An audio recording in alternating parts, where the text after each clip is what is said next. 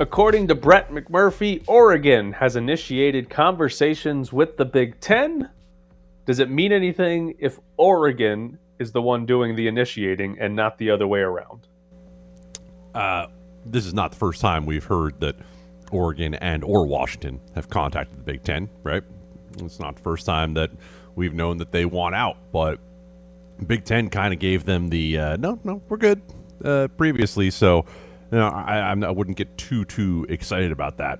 I wouldn't get nearly as excited as I would about the Nets just now, literally 40 seconds ago, putting out a statement that says that Steve Nash and Sean Marks, the general manager, met with Kevin Durant and his representatives in Los Angeles yesterday. They've agreed to, quote, move forward with our partnership.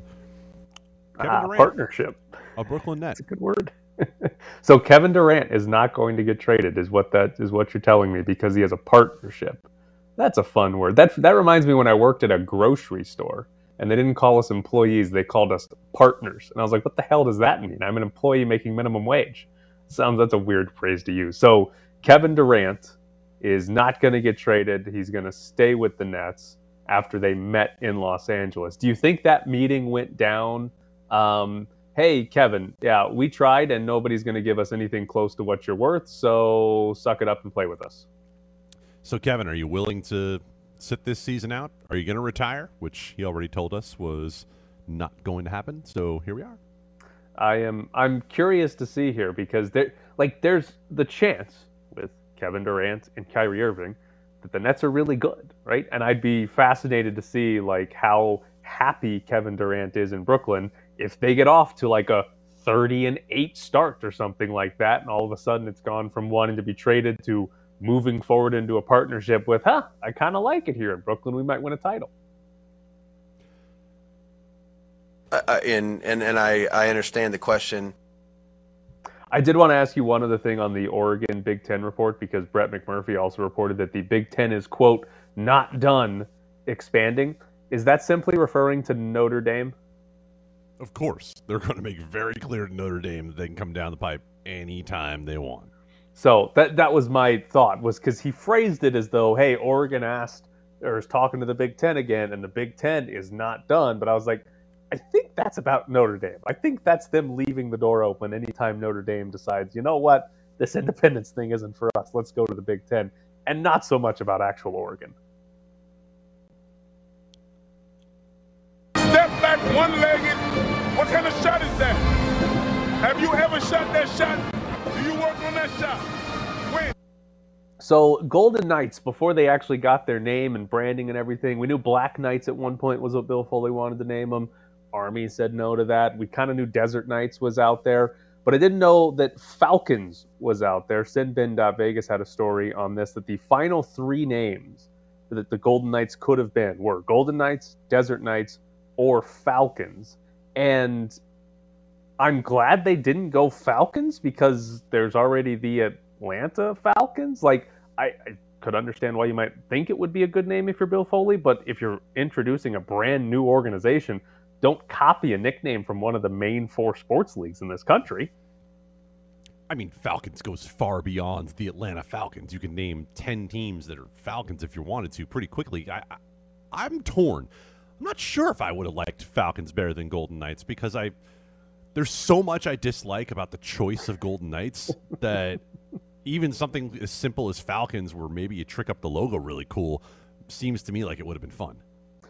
The other part of this is that pretty late in the process, they were still considering using Las Vegas and not just Vegas. Do you have any strong opinions on that? Because I remember at the time, a lot of people were kind of upset that they dropped the LAS before Vegas in the official name. Tyler, I wrote 2,000 words in the Las Vegas Sun about just that choice, about the LAS, and about people saying it's not Vegas, it's Las Vegas, and that Vegas is what tourists call it. And it's not so much for me ever been about, is it Vegas or Las Vegas? It's about Bill Foley, native Las Vegan, air quotes, coming in and telling everybody, all my friends call it Vegas. Oh, thank you, Overlord Foley, for telling us that that's what we're supposed to know about our own city. That's the part that bothered me. If you just want to say, hey, by the way, I'm crazy rich and I can call this team whatever I want, I think all of us would have just kind of nodded and been like, yeah, that's cool. I can't tell you that. All right, Lights FC, they host Rio Grande Valley on Saturday. Worst team in the West. Lights should win this. They're in a good spot to actually make the playoffs for the first time in franchise history. But more importantly, the Dog Olympics are on Saturday. So people will get to run out there with their dogs through a little obstacle course. I did it last year with my French Bulldog. We got robbed. There were some ringers in the Dog Olympics because there was some random organization. All these people were wearing the same polos and their dogs were like trained to go through obstacle courses. We were robbed, absolutely robbed in a rigged Dog Olympics there. We should have won. But the Dog Olympics are on this Saturday. So you can go watch a rigged competition at halftime.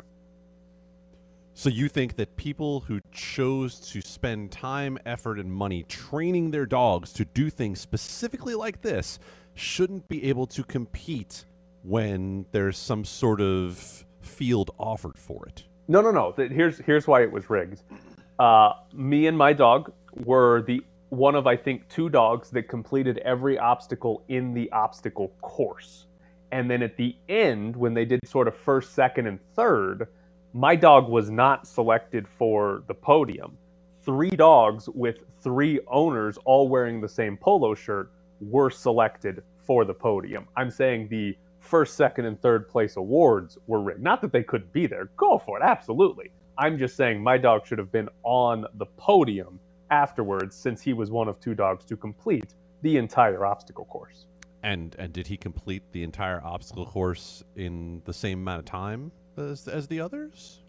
I mean, no, they did it faster because they skipped half of the obstacle course. There would be time penalties that would put us in the... I mean, there was no actual timing. Come on. It's Lights FC. Let's be real here. But there's no actual timing. But I should have been on the podium. It's not like the dog that was in first, he did it in the fastest time. It was rigged. They gave it to those 3 people that showed up. Tyler just slipped up. He should have been on the podium.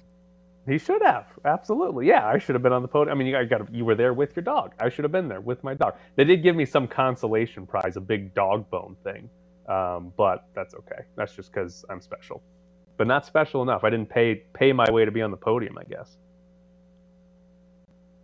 Daddy had a breakaway. Kayvon Thibodeau was injured in the Giants preseason game. He was the first-round pick in 2022. He's expected to miss 3 to 4 weeks with an MCL sprain. It was a low block around his knee from the Bengals' Thaddeus Moss. Giants fan Adam Candy, was that a dirty hit in a preseason game? I love how you put this onto the rundown in the hopes that I would come on the show and go, Thaddeus Moss should never be allowed in the National Football League ever again. This the dirtiest player I ever seen in my life.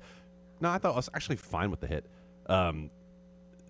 Duke Manyweather, former college lineman, I guess you can call him an OL influencer on social media, talked about how this wasn't a bad block. It was a badly executed block, and I think that's pretty much what happened here. Like, it was ugly how it was done. Kayvon Thibodeau didn't play it very well, but that type of block happens all the time in the NFL. So, no, I actually don't have a problem with it. I'm sorry for Kayvon Thibodeau that he got hurt by it, but even Brian Daboll, the Giants head coach, said, you know what, that play is legal. Now, should the play be legal? That's a whole other question. We've done plenty to legislate out potential knee damage in other ways, right? You can't hit the quarterback low anymore. Horse collar tackles aren't allowed after we saw some knees blown out on those plays. So I do think it's worth another look at the rule. But as for what it is right now, no, I don't have a problem with what happened. Disappointing as a New York person. I'm going to go get Mario, your former superintendent, and see what his thoughts are on it. What was the question again? I'm sorry, I just got confused. Hooters has signed 51 linemen from 10 different schools to NIL deals. Hooters also earlier had signed John Daly's son, who is playing golf at Arkansas, to an NIL deal. Last week we had DeColdest Crawford, who's a wide receiver at Nebraska, doing an air conditioning commercial in Lincoln, and now we've got 51 linemen with Hooters NIL deals. Listen, the NIL stuff, we were robbed. We were robbed for years of great NIL deals like this, like DeColdest Crawford. And it's like, obviously, the players got robbed of making money, But we were robbed of fun stories like this, and I'm more mad at the NCAA than people normally are right now. Well, you're having a tough morning, huh? You're having to relive getting robbed at the Dog Olympics, and now you're worried about which great college football player when you were at Ole Miss didn't get a deal. Like, are you feeling all right? Everything okay? Yeah. Listen, Jeremiah Masoli may or may not have stolen laptops from Oregon, then transferred to Ole Miss. There could have been some great NIL deals for Jeremiah Masoli, right? Yeah, some like padlocks. FedEx or something. Yeah, or whatever. Yeah. It would have been bonds. great. Yeah, it would have been amazing. But no, we didn't have NIL deals then. Also, Ole Miss won like 4 games that year and lost to Jacksonville State, so it might not have lasted very long. Next question. The Bills released punter Matt Hack, and that means San Diego State's Matt Araiza has won the punting job in Buffalo. I will never get over the fact that he was not the first punter taken, that he fell in the NFL draft, and there was a story in The Athletic from unnamed scouts or unnamed front office people in the NFL who were concerned that he was punting it too far and would outkick his coverage on a regular basis. I don't mean to throw cold water on this. I've heard behind the scenes there could have been some other reasons why he fell a little bit in the draft. I do love the fact that we are going to have someone in the league who goes by punt god, and this person has never once kicked in the NFL. That's the best part about this, right? Like, I wonder who's going to be the first special teamer to willingly sign up for those 15 yards with the consent of their head coach to just run through him. Great question. Thank you. Dan Campbell let players run practice on Monday. He watched the Lions players run their own practice. His assistants did not. He did not have his assistants out there watching, so it was just him. I can't tell if Dan Campbell is the best or the worst, but I kind of hope he succeeds because I like Dan Campbell stories. He's fun. I can't say I've ever been someone who was super invested in Hard Knocks, but this year, I'm all in, man. Give me all the Dan Campbell. I love watching Dan Campbell interact with his players because he looks like he's going to walk in there and basically speak in grunts, but he's actually really interesting to listen to the way he engages his players, right? He's really an interesting dude. So I'm all for it, and I'm definitely, completely, totally not saying this because of the 60-1 Dan Campbell Coach of the Year tickets I'm holding. Oh, I keep forgetting you got that. It's my favorite. It's my favorite low-key Adam Candy story of the season. Is that we need to keep checking in on his Dan Campbell Coach of the Year ticket. It's better than Degenerate Danny out there betting 95 leg parlays. All right, coming up next, we'll jump into Major League Baseball because I might have to change a very strong opinion I have on the game. I made a pitch and obviously hit Judge, and I looked at him and I said, man, I'm not trying to do that. And I think he understood that, and I think if Garrett wants to do something, he can walk past the outie side next time. He looked at me, he's like, that's 2, and in the first inning I did, mistakenly throw one up there as well, but obviously in a situation like that, I'm trying to minimize base runners. So, like I told him, I said, I'm not trying to do that, man. Swung on, hit in the air to right. That ball is high. It is far. It is gone. It's a Judgian blast. All rise. Here comes the Judge. All of the sun, none of the fun on the Press Box Summer Edition, featuring Adam Candy. So before we get to me possibly changing a very strong opinion I have in baseball, how do you feel about Alex Manoah against Garrett Cole there? Because we had Manoah hit Aaron Judge. Aaron Judge seemed okay as he walked down to first base, but Garrett Cole hopped out of the dugout to yell at Manoah. They interviewed Garrett Cole after the game, and he talked about how it might not be just what he saw against Aaron Judge that had him upset with Alek Manoah, but do I want to see that fight? No. Nope. Yankees have more than $300 million invested in Garrett Cole. I am perfectly fine with him staying right on the Audi logo. So here's, outside of this situation, just big picture in baseball, what percentage of hit by pitch are actually have some intent behind it? Because I tend to watch these things and think very few, almost none of these are actually intentional, but people still get very upset and are convinced one way or another that it was on purpose. If you've ever been hit before, punched or shoved hard or kicked or like whatever. There's just that immediate moment you have where you have this emotional reaction, right? Like, of course, you get hit by a pitch, it's going 95 miles an hour. You're going to have a moment where you get mad and you stare out at the pitcher, or, you know, you're mumbling something, and it's going to look like you think you got hit on purpose. Well, yeah, at the point where you get hit by 95, it doesn't matter whether you got hit on purpose or not. You're going to be upset. So I'm with you, Tyler. I don't think most of these are intentional by any stretch. I think a bunch of them are pitchers who are trying to pitch inside and aren't particularly good at it because it doesn't exist as much in today's game as it used to. All right, here is my potential opinion change. I don't know. Adam and I very much disagree on this, and it's something that I don't know. We'll figure this out here. I love the ghost runner on second in extra innings. I think it's a great rule change. But my problem here is that I was watching a game on Fox in which John Smoltz was the color analyst. And to set this up here, early in the broadcast, John Smoltz went on like a 3-minute rant complaining about 12-year-olds having Tommy John surgery. And he was like, listen, if you're a major league pitcher and you have Tommy John surgery, sure, you can be Justin Verlander. But all these parents out here are having their 12-year-olds get Tommy John surgery. It was very weird. I don't even know if 12-year-olds having Tommy John surgery is an issue. He just went on this random rant. And generally speaking, John Smoltz, not always the greatest opinions. Oh, he's also anti-shift as well during this game. But then at one point, game goes into extra innings, and John Smoltz starts talking about how much he loves the ghost runner on second. And I love the ghost runner on second.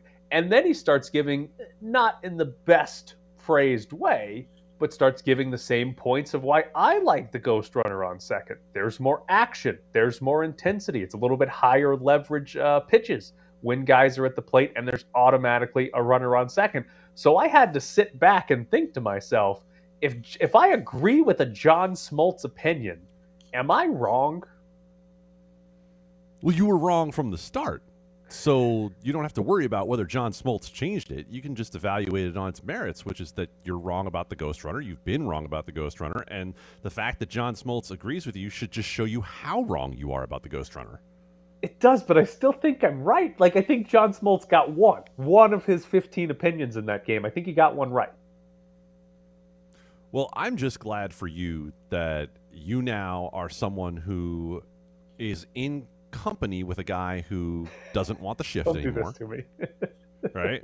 Like, you now get to say that John Smoltz and I agree on X, Y, and Z, and I love the fact that you are now an old man regressing into old man opinions. I was about to say, Tyler, have you signed up for your AARP card yet? So the other thing that John Smoltz, because he kept going on the whole extra runner or runner on second to start extra innings, he at one point said that he would like to see, maybe start in spring training, but he would like to see a runner on second to start every inning of a baseball game. Could John Smoltz, the talking head, be any more opposed to John Smoltz, the pitcher? Like, can you imagine John Smoltz, the pitcher, being like, absolutely, give me a runner on second every inning? He would be so mad. So upset. I already am upset that I either have to agree with John Smoltz or change my own opinion. When I still think I'm right. I still think I'm right. What bothers you more? Because this is actually something that could get really down to the heart of, you know, anybody who looks at you and goes, why are you the way that you are? Tyler, what would hurt you more? Having to change the opinion or having to agree with John Smoltz? Oh, see, that is a good question. And I think having to agree with John Smoltz, I think that would hurt me more. Because, like, if you want some actual analysis here, I went to a fairly small private school in Mississippi, and part of the reason I am who I am is because at some point along the way, I was like, I kind of don't like a lot of the people at this school, and I just wanted to not be them. Like, a lot of the things they did, I didn't want to dress like them. I didn't want to act like them. So a large part of who I am is simply not wanting to be other people. So I think it is, I don't want to agree with John Smoltz here. I would really love to dig in, like, in an entire segment as to who these people are at the Mississippi private school that you went to, because I think we would answer a lot of questions for a lot of people. But ultimately, I love the conundrum that you're in right now, because either I get to compare you to John Smoltz on a regular basis, or you get to be right.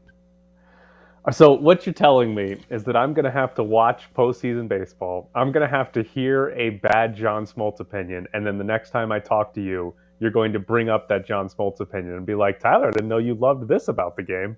Like, Tyler, I can't believe that you all these years thought that baseball should be played with two guys batting at the same time. Might be fun that way. All right, the last baseball thing that I want to wrap up here. Did either of you see the Yankees fan using a hot dog as a straw last night? I unfortunately did. So for anybody that didn't see it, Yankees Mets played last night. Yankees fan, somebody's taking a video of him from like a couple rows over, and he's got a hot dog, no bun in sight, just has the hot dog, and he like pushes a straw through the middle of the hot dog to carve out a little, canal or opening in the hot dog, and then puts the hot dog into his beer and uses the hot dog as a straw. Okay, I'm back in now that I found out that it's a beer. No, Jared, no. What essentially happened here was this man made a beer catheter. Yes. Jesus. Hey, hot dog good, beer good. All right. As long as it wasn't like a Pepsi. Catheter bad. So, okay. There's a lot of questions I have on here, and maybe I shouldn't do this because I'm trying to apply logic to something that is clearly illogical. But first off, from a money standpoint, why on earth are you using a hot dog as a straw when you have a straw? That's just an expensive straw. Like, what are we doing there? Was it a paper straw? Because maybe he needed the structure of the hot dog to hold it together. I do, Adam. You would have to tell me if paper straws are being used at new Yankee Stadium. So A, it's expensive. That's illogical. B, it's a lot of work. I mean, a lot more work than just opening and using the straw that he already has, right? So more expensive, a lot of work. And this is an assumption. I've never actually used a hot dog as a straw, but I'm guessing it's less effective than just using a straw because, it's a hot dog and not a straw. So more expensive, harder to make, and probably less effective. There's literally no logical reason to do this. And honestly, just one hell of a visual. The only thing I could think of was he did it specifically to go viral, to make this ridiculous video for people to see. And maybe he did, but the video was somebody sitting like 2 rows behind him, looked like they were kind of spying on him, which, yes, you can technically still set that up, but it didn't come across as, hey, look how weird I am, guys. It was just, hey, that guy's weird, and somebody else caught it on camera.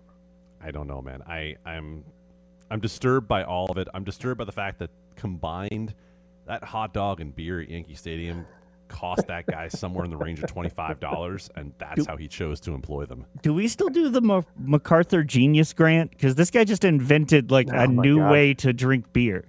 A bad way, Jared. How do you know you haven't done it? Coming up next, Charles McDonald joins the show. It's time now with the second preseason game done to sort of start to move forward and say, hey, Baker's the quarterback. Sam, you get ready, and kind of go from there. You're listening to the Press Box Summer Edition featuring Adam Candy. Joining us now is Charles McDonald. Make sure you follow him on Twitter @4verts. And Charles, I want to start with Lamar Jackson and his lack of a contract. There's a report about the Ravens having offered more than what Kyler Murray has gotten, but the Deshaun Watson fully guaranteed deal is complicating that. Do you think this is a matter of Lamar Jackson just pointing to Deshaun Watson's deal and saying, I didn't do anything with massage therapists, so give me that? That could be part of it. I think, if assuming those reports are true about the contract offer, I don't know. I feel like he should. I would be inclined to sign something like that, obviously, because it's a lot more money than I make. But I think, if you're going to get something that is actually comparable to Kyler Murray's deal, that might be a fair compromise between like that and where Deshaun Watson is. I still find it incredible that Deshaun Watson got that deal. But I think, as we've seen with the Kyler Murray contract that came after that, the Deshaun Watson deal is not exactly going to be the template for all quarterback deals moving forward. I think that was just the Browns just being extremely desperate more so than anything else. Charles, where are you overall on Lamar Jackson in this contract situation that he's going into? I'm not particularly unbiased. I am all in on Lamar. I've been all in on Lamar. I think that he continues to be someone who, is a unique weapon in the NFL and really hasn't had the opportunity to maximize all of those talents quite yet. So I admit I'm not the I'm not the best person to say where should Lamar Jackson's contract fall. Yeah, I'm with you. I don't really see any reason why the Ravens shouldn't be willing to hand him, at least like what Kyler Murray got. I think he's just one of the best quarterbacks in the league, and it's hard to rank him, I guess, because he just plays such a different game than everybody else. But we were talking about him last year before things started to fall apart. Like, oh, he's the only reason why the Ravens are really, holding it together before he started to get banged up too down the stretch. I don't know. I think when it comes to like the passing, he's really underrated, and when it comes to the running, obviously he's one of the most electrifying players in the league. So I would be inclined to hand him a pretty fat contract, but, I think he's just one of these rare can't-miss players that you can't let go of. I wanted to ask you about the Raiders' offensive line, too. They didn't really do anything to add to what was a bad offensive line last year, and they have been rolling through guys at right tackle in the preseason. I don't know how much you've actually gotten to watch or pay attention to, like, Alex Leatherwood or anybody like that. But are you surprised the Raiders, who addressed seemingly every other position, haven't done anything for their offensive line this offseason? Yeah, I was a little surprised just because, especially I think when you're one of these teams that has clearly decided to go all in with, signing Chandler Jones and trading for Devontae Adams, like you're all in for the next, 2-3 years. I would be inclined to be trying to find like any upgrade at any position that I can just to try to maximize the window. I thought it was interesting that you have Dwayne Brown out there for the Jets, and they went after him harder than basically anyone did. I'm not really even sure if the Raiders made a play for Dwayne Brown, but, that seems like the kind of guy that this team should be looking for, an older vet that can come in and solidify situations, play now because you're playing for now. So, yeah, I was a little bit surprised that they didn't really go after anyone in the offseason that could really make a push on this offensive line. And I think, if you're looking at like an Achilles heel for this team, as good as they are in other spots, that offensive line is definitely the concern for them. Charles, we know you spend a lot of time with film and with scheme, and so you seem like the perfect person to ask. Is it possible to scheme around that offensive line? Can the ball coming out quicker solve all of the ills of having a bad offensive line, or is that something that, like you said, could really turn out to be the one thing that submarines this season? I think you can try. Like, there are ways, but, I think sometimes when we discuss pass protection and keeping guys into block, like, you have to remember, and it seems simple, but I do think people forget this, like when you're discussing pass protection and pass protection schemes, like there are only 11 football players on the field, right? So if you already have 5 guaranteed into block, 5 offensive linemen, and you're going to keep, let's say a tight end and a running back in on the 7-man protection, yeah, that's definitely going to increase like your chances of blocking the 4 or 5 picks that the defense sends at you, but you're also sacrificing like options for your quarterback to throw to downfield at the same time. So, you can run like more quick stuff, and that's going to limit maybe some of your explosive plays, or you can keep guys into block, and you're really going to have to rely on the timing and really Derek Carr's arm to deal with fewer passing options as the defense floods their coverages. But, I do think the Raiders are kind of positioned where their quarterback and wide receiver tandem should be one of the best in the league, because we all know Devontae Adams, that guy's like a future Hall of Famer. You got Hunter Renfrow out there. Like, they do have the talent maybe to kind of you know, if you're going to try to hunt for bigger plays, keep more guys into block and sacrificing routes downfield, knowing that the guys that you have running routes are some of the best in the league. So, you know, they put themselves in a hole, right? Obviously with the offensive line situation, but they have enough talent at quarterback and wide receiver where they'll be able to find answers throughout the season. It's just kind of like, what's the ceiling on this team going to be? Is it going to be one of the best teams in the AFC, or, you know, are you going to end up struggling in a weak division or in strong division with this weak link on your roster?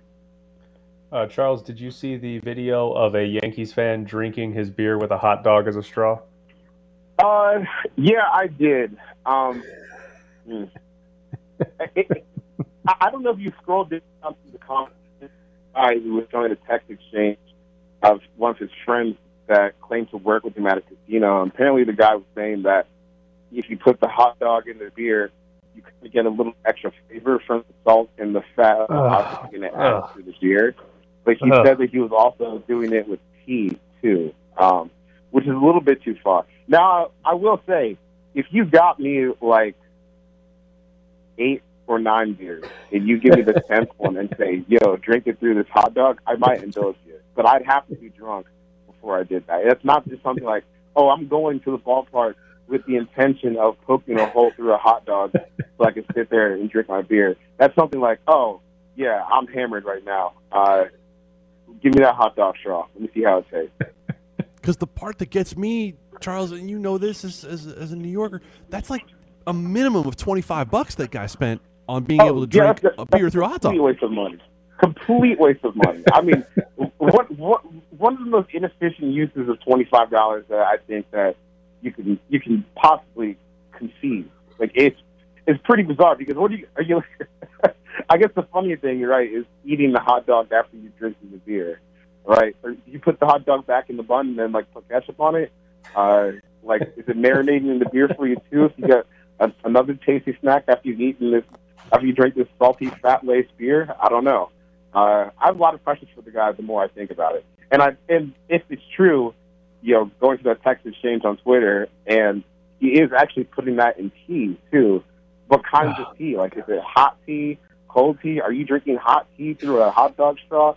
It's just kind of weird. Like, do you feel okay eating hot dogs at like 8 o'clock in the morning, 7 o'clock in the morning? I don't know. It's a lot going on.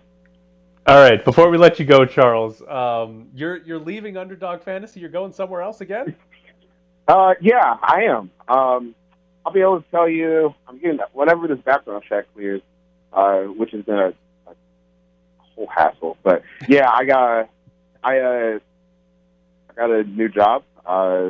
Basically, you know, I would call it a dream job for myself. I'll be able to share it with you guys soon. But I just want to say, background check companies very fraudulent because they're asking me, "Oh, can you provide diplomas, W-2s, pay stubs?" Like, isn't that your job to go look for that? Like, to see if that's real? Like, why do I have to look for it? Why am I doing background check on my live and all the places that I've done? Like, annoying. Whatever. Well, we look forward to talking to you as the Falcons general manager next week. Thanks, Charles. Yep. See you guys. Charles McDonald. Follow him on Twitter @4verts. Always fun there.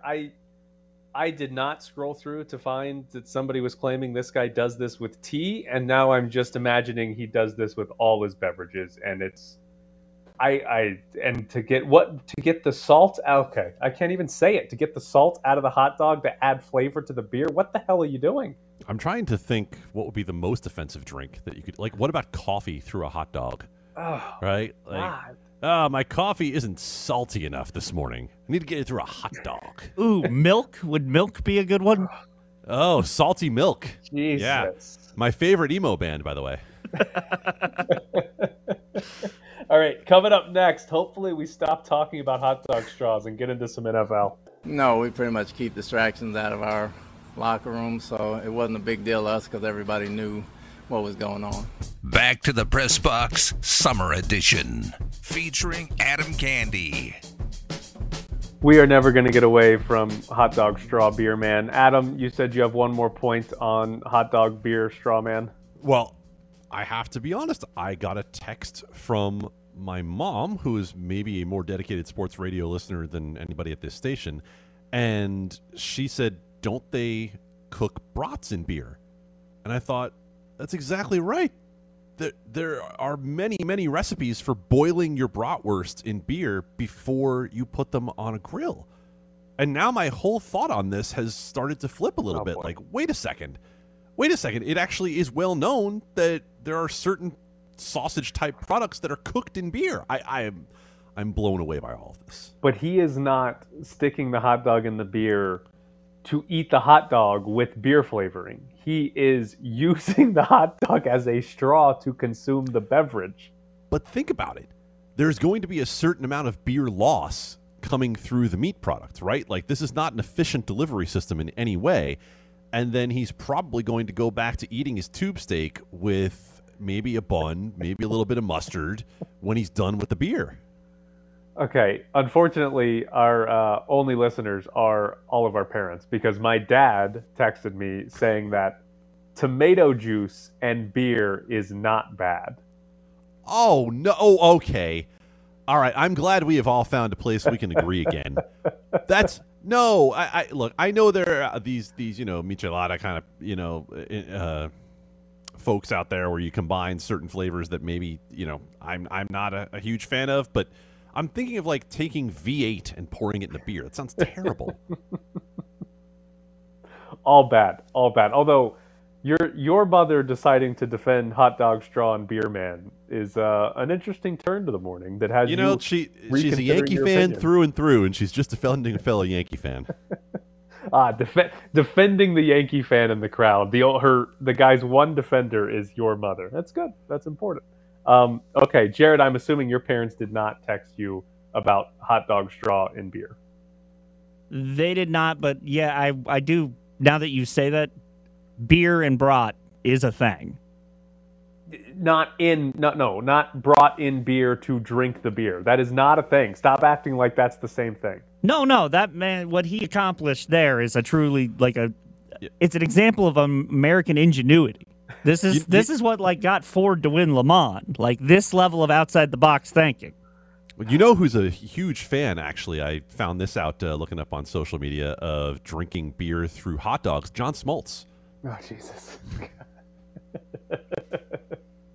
I don't like you. We're talking about Lamar Jackson now. We had a report that Lamar Jackson, who is in the final year of his rookie deal but has no extension signed, that the Cardinals, according to Jay Glazer, have offered him a contract that would pay him more money than what Kyler Murray got. Kyler Murray signed a 5-year deal with the Cardinals this offseason, $230 million. $160 of that is guaranteed. But Glazer also reported that Deshaun Watson's fully guaranteed deal is, quote, complicating negotiations. If you're unaware, Deshaun Watson got $230 million from the Browns, and that is fully guaranteed, not just $160, half of it, or about half of it, like Kyler Murray got. So I asked Charles McDonald this. I'll ask you kind of the same thing. Do you think that's Lamar Jackson's point here, is just he's talking about his next contract and he's just pointing to Deshaun Watson saying, I should be getting what he's getting, a fully guaranteed 5-year contract worth $200+ million?